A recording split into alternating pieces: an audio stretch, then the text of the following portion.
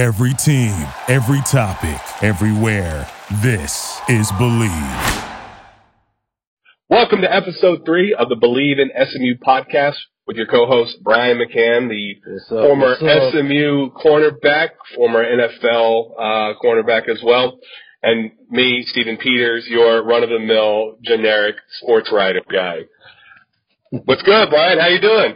I'm doing great after last night's game. Man, that's what I was saying too. I will say my attention was halfway divided last night, but what I was hearing, what I was watching, what I could watch, it was just amazing. I mean, minus the little hiccup to start the second half, everything just broke perfectly. I mean, they were on one. You could tell they were on a bye. They looked rejuvenated. It was the type of team that we were hoping to see, and I want to just throw it that way and take the floor, man. Go with it. Absolutely, man. It was kind of what we spoke about in the last episode. It was what I was hoping to see from SMU coming off of a bye week, given their opponent. They, were firing offensively. They were playing very well defensively. Special teams was doing well. It was a complete team effort, and they just looked good, man. They looked good. What'd you think? I couldn't say any better, especially that first half. I mean, Tanner Mordecai threw for 300 yards on his way to a career-high 427. I think at that point he was 22 of 33, which is even 66%. I mean, I don't know what else we could say about him. He's finally getting recognized, a little bit more. He's now on the Manning Award watch list. Mm-hmm. I imagine it would take beating Houston and Cincinnati for him to even sniff being talked about as a Heisman candidate. But I think we have gotten everything you could ask for in a transfer quarterback times about 1,000. We had success with Buechele the last couple of years. But Mordecai, he stepped in and played okay while he was at Oklahoma. He was a 3 to 4 star recruit coming out of high school, if that matters to anybody out there listening, and he just didn't know. I mean, he was battling a true freshman. And even the guy who's been there for 3 years, and Derek Green, you just didn't know. And, he just continues, like he played the game that we had talked about last week as well, or a couple episodes ago as well. That tendency to hold the ball a little bit too long, it wasn't there. No, if they got to him. He was striking. He was looked good. And even running. I saw him get out that pocket a little bit last night, too, and he looked good moving. That's what the coaches have said about him all season long. And I don't know why teams let him get out, but he's got a sneaky, quick ability to get out of the pocket and get down the field. And then he's also not that quarterback that's going to try to bull over anybody either. So he's going to save himself and get whatever yards he can and keep the chains moving. I mean, he's been playing phenomenal coming out of that bye week. I think the whole team just looked sharp, even the defense, and the majority of the game, especially up front. They were getting pressure, and stuffing, short runs, short fourth down conversions. That front seven just, everybody, just looked to be on one really. They look good. And even as tough as I am on the secondary, I liked what I saw out of them last night. We had the first long pass, I felt like was a busted coverage, and, you never want to see a receiver behind the secondary. However, outside of that, I'll take the other throws contested. They were good catches. They were good throws. And, it's just, their guy made the better play at that particular time. But as far as those guys competing, being aggressive, being assignment sound, being sharp, I thought everybody looked great, and it was very, very exciting and promising, moving forward. Yeah, I've been ragging on a little bit of Jahari Rogers being the 4-star transfer from Florida. That's a lot of cachet behind your name. He was a two-way stud here at Arlington. I was surprised that he went to play DB. I thought he was better as a running quarterback, but maybe just as an athlete, that's what he wanted to do. Right. And I was expecting a lot out of him from the jump. Now, granted, it could be, the system that he's in now, and it just taking a while to mesh, but he finally made a play. And that's all I've been asking for. He came up and made a great tackle early on in the game to snuff out a Tulane drive and get the ball back for his team. Yep. And that's all you can ask for as a defensive back is that support. You know, those quick outs, not being too soft on your coverage and coming up and making a play and not letting them get by you on a Reggie Roberson type cut. Right. And that was the thing that I noticed early on, even in the first drive. Their first two plays, Tulane's first two plays were pass plays. And I think the first one was broken up by a linebacker. I think the second one, the quarterback tucked it and tried to run because he literally had nowhere to throw the ball. Mm-hmm. They, defensively, they weren't sitting back. They weren't being soft. They were up in those guys' faces. They were breaking on those routes real fast. And it was, like I said, it made me excited being a defensive guy to see the type of ball we were playing. Yeah, and then, as Jason Garrett like to say all the time, all three phases. You know, you got Massey back there, Brian Massey with, 127 kick return yards. The first two got him an average of 50, so he had 100 after his first two. Teams are going to have to start kicking to him, because he's looking dangerous back there with the ball. Absolutely, and it's a funny thing when you're on special teams because it feels like the better that the return team knows their returner is, the harder that they block. And they believe in him more. It's not just a guy that's back there that's just going to let the ball go over his head, or he's not a guy that's just going to come and, kind of tiptoe into the holes. You see Massey, he hits it full tilt, full speed. Mm-hmm. And I think, with him returning in that manner, his guys that are on the field would want to block that much harder for him because they know, as he showed in Navy, all he needs is a crease and he'll be out of there. Yeah, I mean, I don't know what his 40 time is, but a lot of commentators will get trapped into the idea of Olympic or all world speed, but man, he's got some burners. I'll say his 40 time don't matter. He got game speed. That's what matters. That's a fact. That's speed. 100%, man. That's an absolute fact. Yeah, no, it's just, we were texting last night. We were hyped about what we were seeing and some of the good plays. There were obviously some mistakes made, especially in that early third quarter. They definitely did not come out of the second half ready to play like they did in the first half.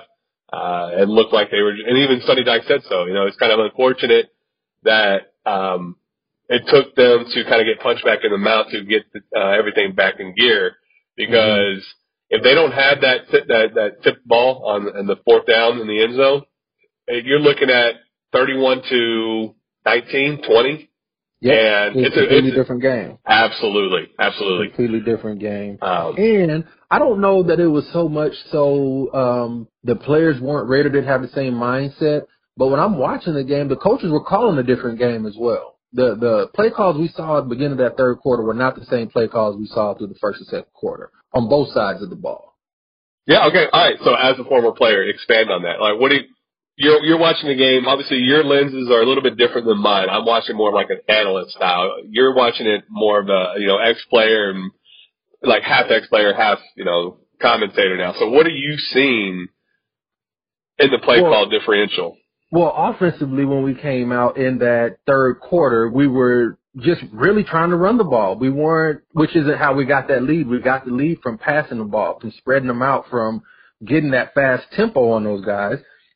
And when we came out in the third quarter, that's not what we saw. We saw them trying to hand the ball off a lot.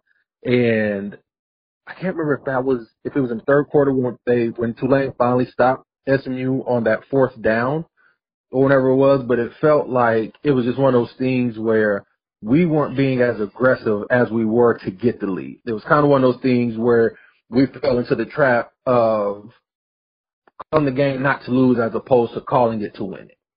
Yeah, so it was in the third quarter, after they had scored to make it 31-13, SMU went 4 and out. They went 2-yard run to Siggers, 3-yard run to Siggers, a 4-yard run to Siggers, and then a 4-yard gain in Mordecai, which made it 4th and 1, and then Siggers gets stuck at the 39. That elbow hit the ground, right? Yep. And then 6 plays later, or 5 plays later, I should say, Tulane is down at the 1-yard line, and it's luckily they got the tip and preserved the lead.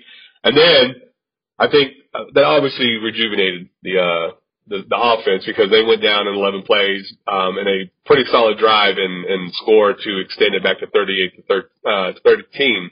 Mm-hmm. You talked about the offense and not calling the plays similarly to the first half that got you that lead. But what are you seeing on the defensive side though? They got that fourth down stop, Tulane is being they, and then the defense gives up a quick, 30 yards, allows Tulane to. And I don't know what the play call was or what it was, but they had that long run. That was one where he bounced it back out that left side, wasn't it?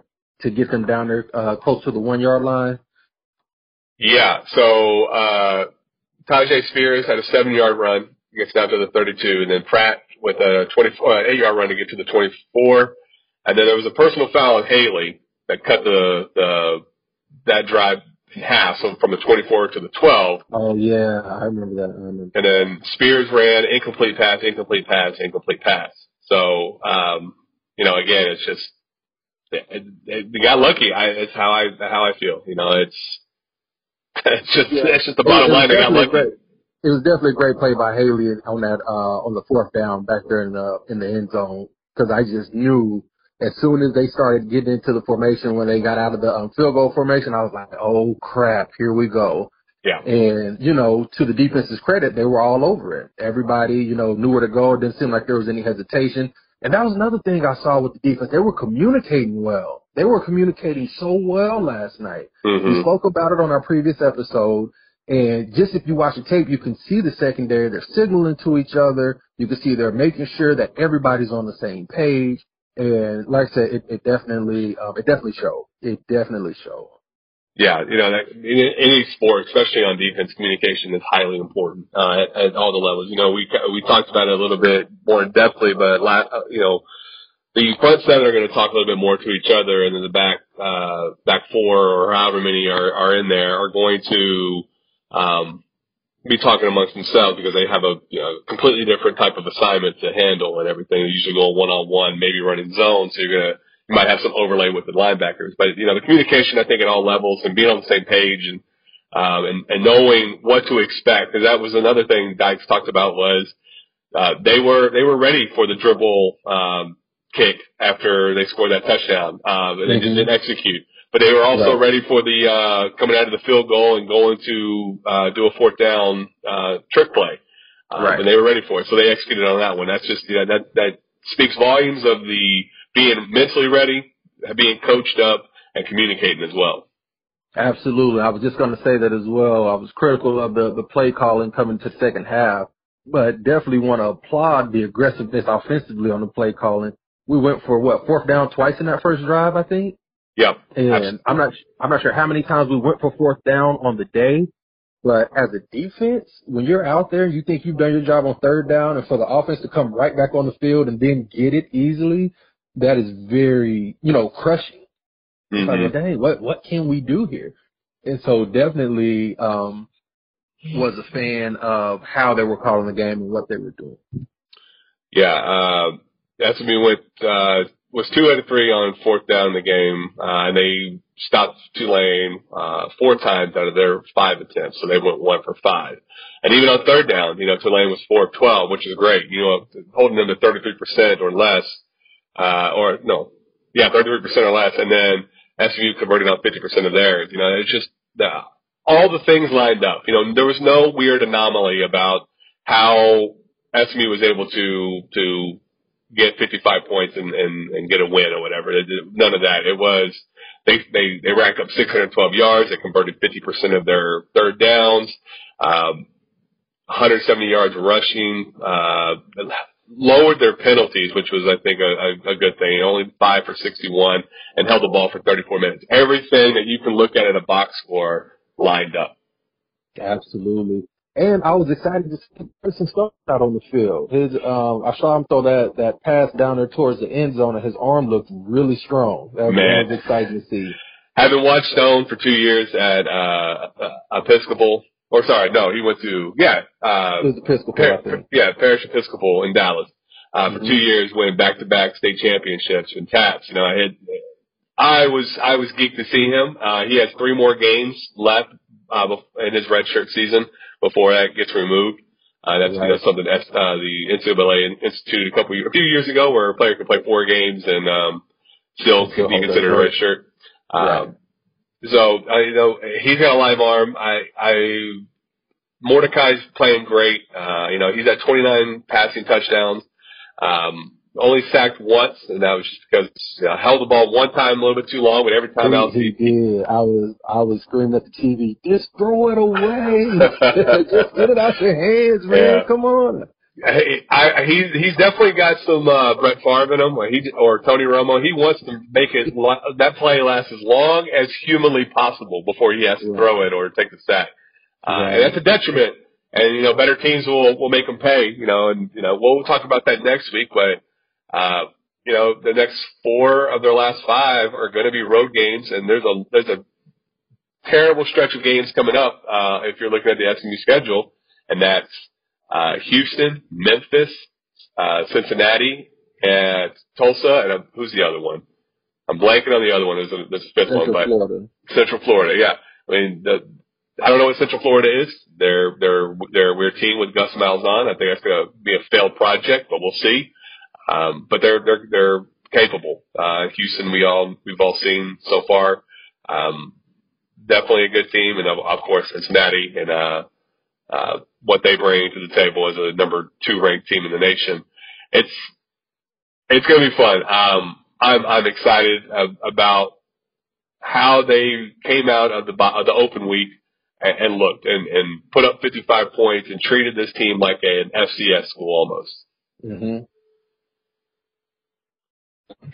I'm sorry. No, I'm sorry. What was that? But I'm sorry, you were breaking up on me a little bit. Oh, no, you're good. It's for everybody on that. We're on a phone call recording on my phone, so if you hear some weird dropout, that's because cellular service is a wonderful thing. Kind of reset a little bit. This is the Believe in SMU podcast. I'm Stephen Peters. That's Brian McCann. You can find us on all your podcast platforms. That includes Amazon Music, Apple Podcasts, CastBox, Google Podcasts, iHeartRadio, Pocket Cast, Radio Public, Spotify, Stitcher. Anything that has a podcast feed built into it, you'll probably be able to find us. We're part of the Believe Podcast Network. You'll also find our podcast loaded up to the Rivals website that I help manage and run. Every episode gets put up there, so if you're a subscriber, we appreciate it. If you have any questions that you ever want to send in to Brian or myself, probably mostly Brian because he's got better knowledge than I do, that email address that we have just created right before this show is believeinsmu@gmail.com. I'm going to spell it out. It's BLEAVINSMU@gmail.com. So it's believeinsmu@gmail.com. Send your questions, send your concerns, send your grandmama's recipe because we got Thanksgiving coming up, and I want some candied yams to eat this year. Oh, y'all like to eat good. We all like to eat good.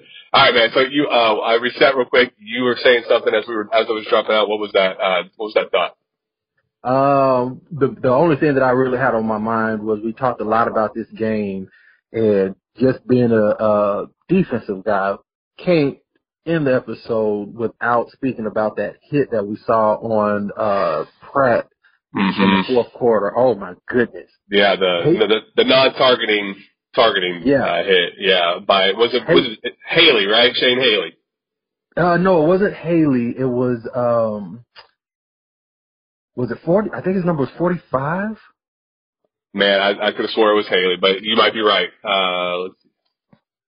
I can't remember exactly what number it was. Let me see. I know it was talked about. Making up names. I know he's got a junior on his name, I believe. Okay, that'll help. I have the defensive. It wasn't Roderick. No. Oh, Jimmy Phillips. Is that a junior? I can't remember. Jimmy, it's number 24. And there's I don't think that was it either. So, I think his name was Gary something Jr. I see a Gary Wiley. That might have been it. Okay. I think that's yeah, you're right. It was Wiley. I remember it being Haley. I remember it being an EY, but it was Gary Wiley, defensive end, number 55. He was the one who was called for targeting. That was reviewed and wasn't. But continue your thought, man. Go ahead. It was just kind of along the theme of just trying to get the team ready, right? And those guys having the mindset to go out there and play aggressively. As I said, always hate to see, anybody get hurt in any capacity, but I did like just the aggressiveness coming from him as a player. And the announcers were even talking about it. As a defender, I can't assume you're going to slide.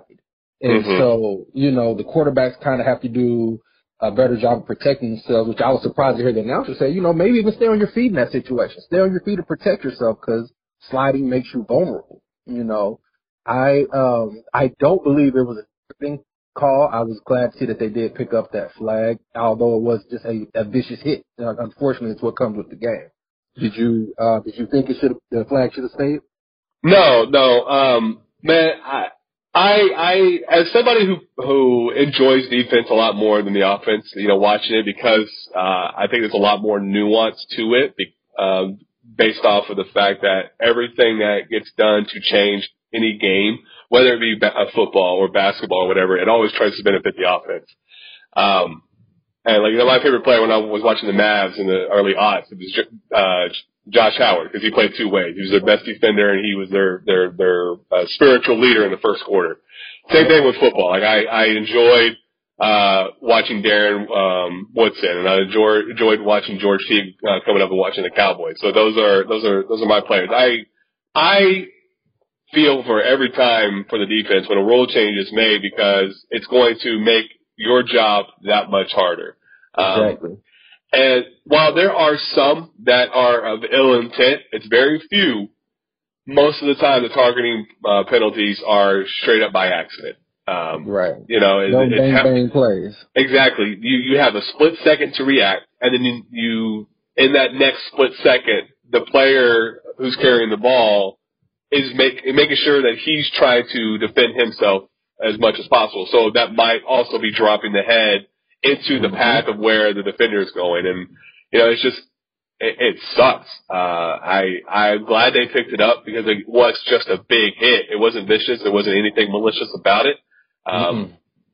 It's just, that's football. It's a dangerous sport. It's high contact and you get big bodies, running at each other at 20 miles an hour with pads on and everything like that, trying to annihilate each other. Some things like that are going to happen. And, right. I'm like you. I'm glad they picked it up and allowed him to keep playing. Right. And that was the other thing I was thinking. I was like, man, if this sticks, he's got to miss the first half of the next game and all of that stuff. Right. Like you said, especially on something that's not malicious or it was a bang play or whatever. I don't think it's fair that these guys have to miss so much of games, on a simple penalty. Yeah, absolutely. Like last night's hit, you could tell there was just a guy making a football play. Like you remember last year when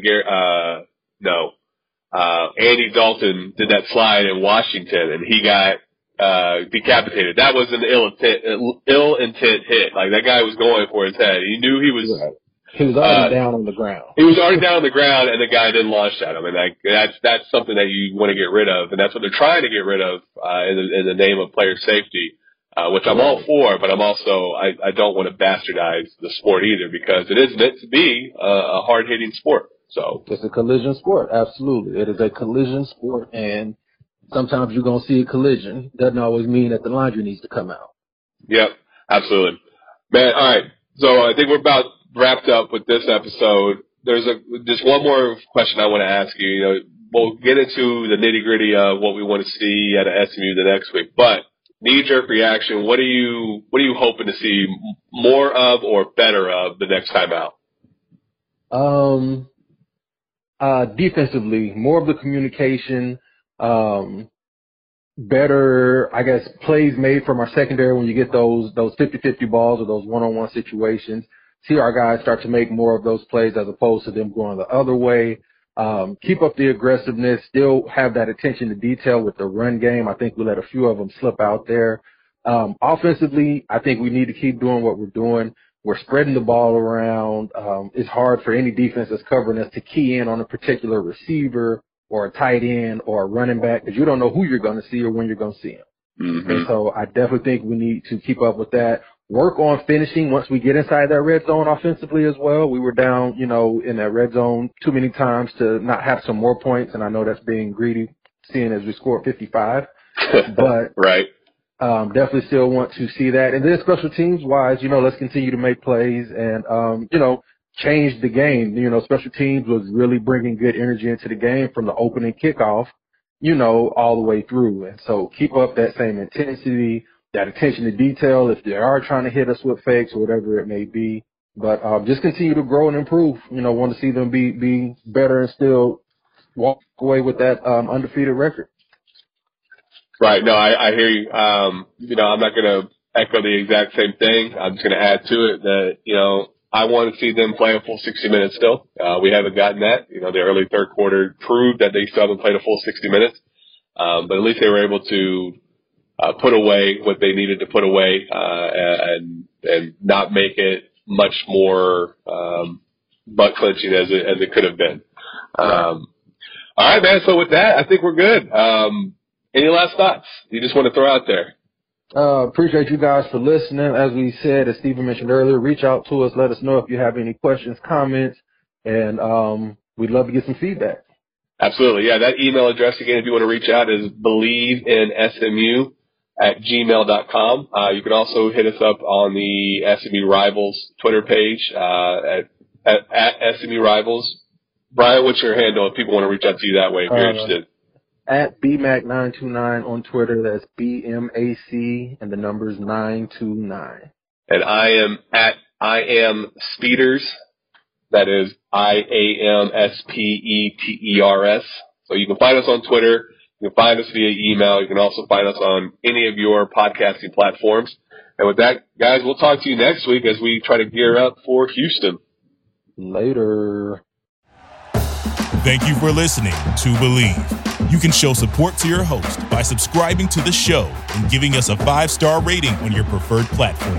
Check us out at Believe.com and search for BLEAV on YouTube. For the ones who work hard to ensure their crew can always go the extra mile, and the ones who get in early so everyone can go home on time, there's Grainger, offering professional-grade supplies backed by product experts so you can quickly and easily find what you need. Plus, you can count on access to a committed team ready to go the extra mile for you. Call, click Grainger.com, or just stop by. Grainger, for the ones who get it done.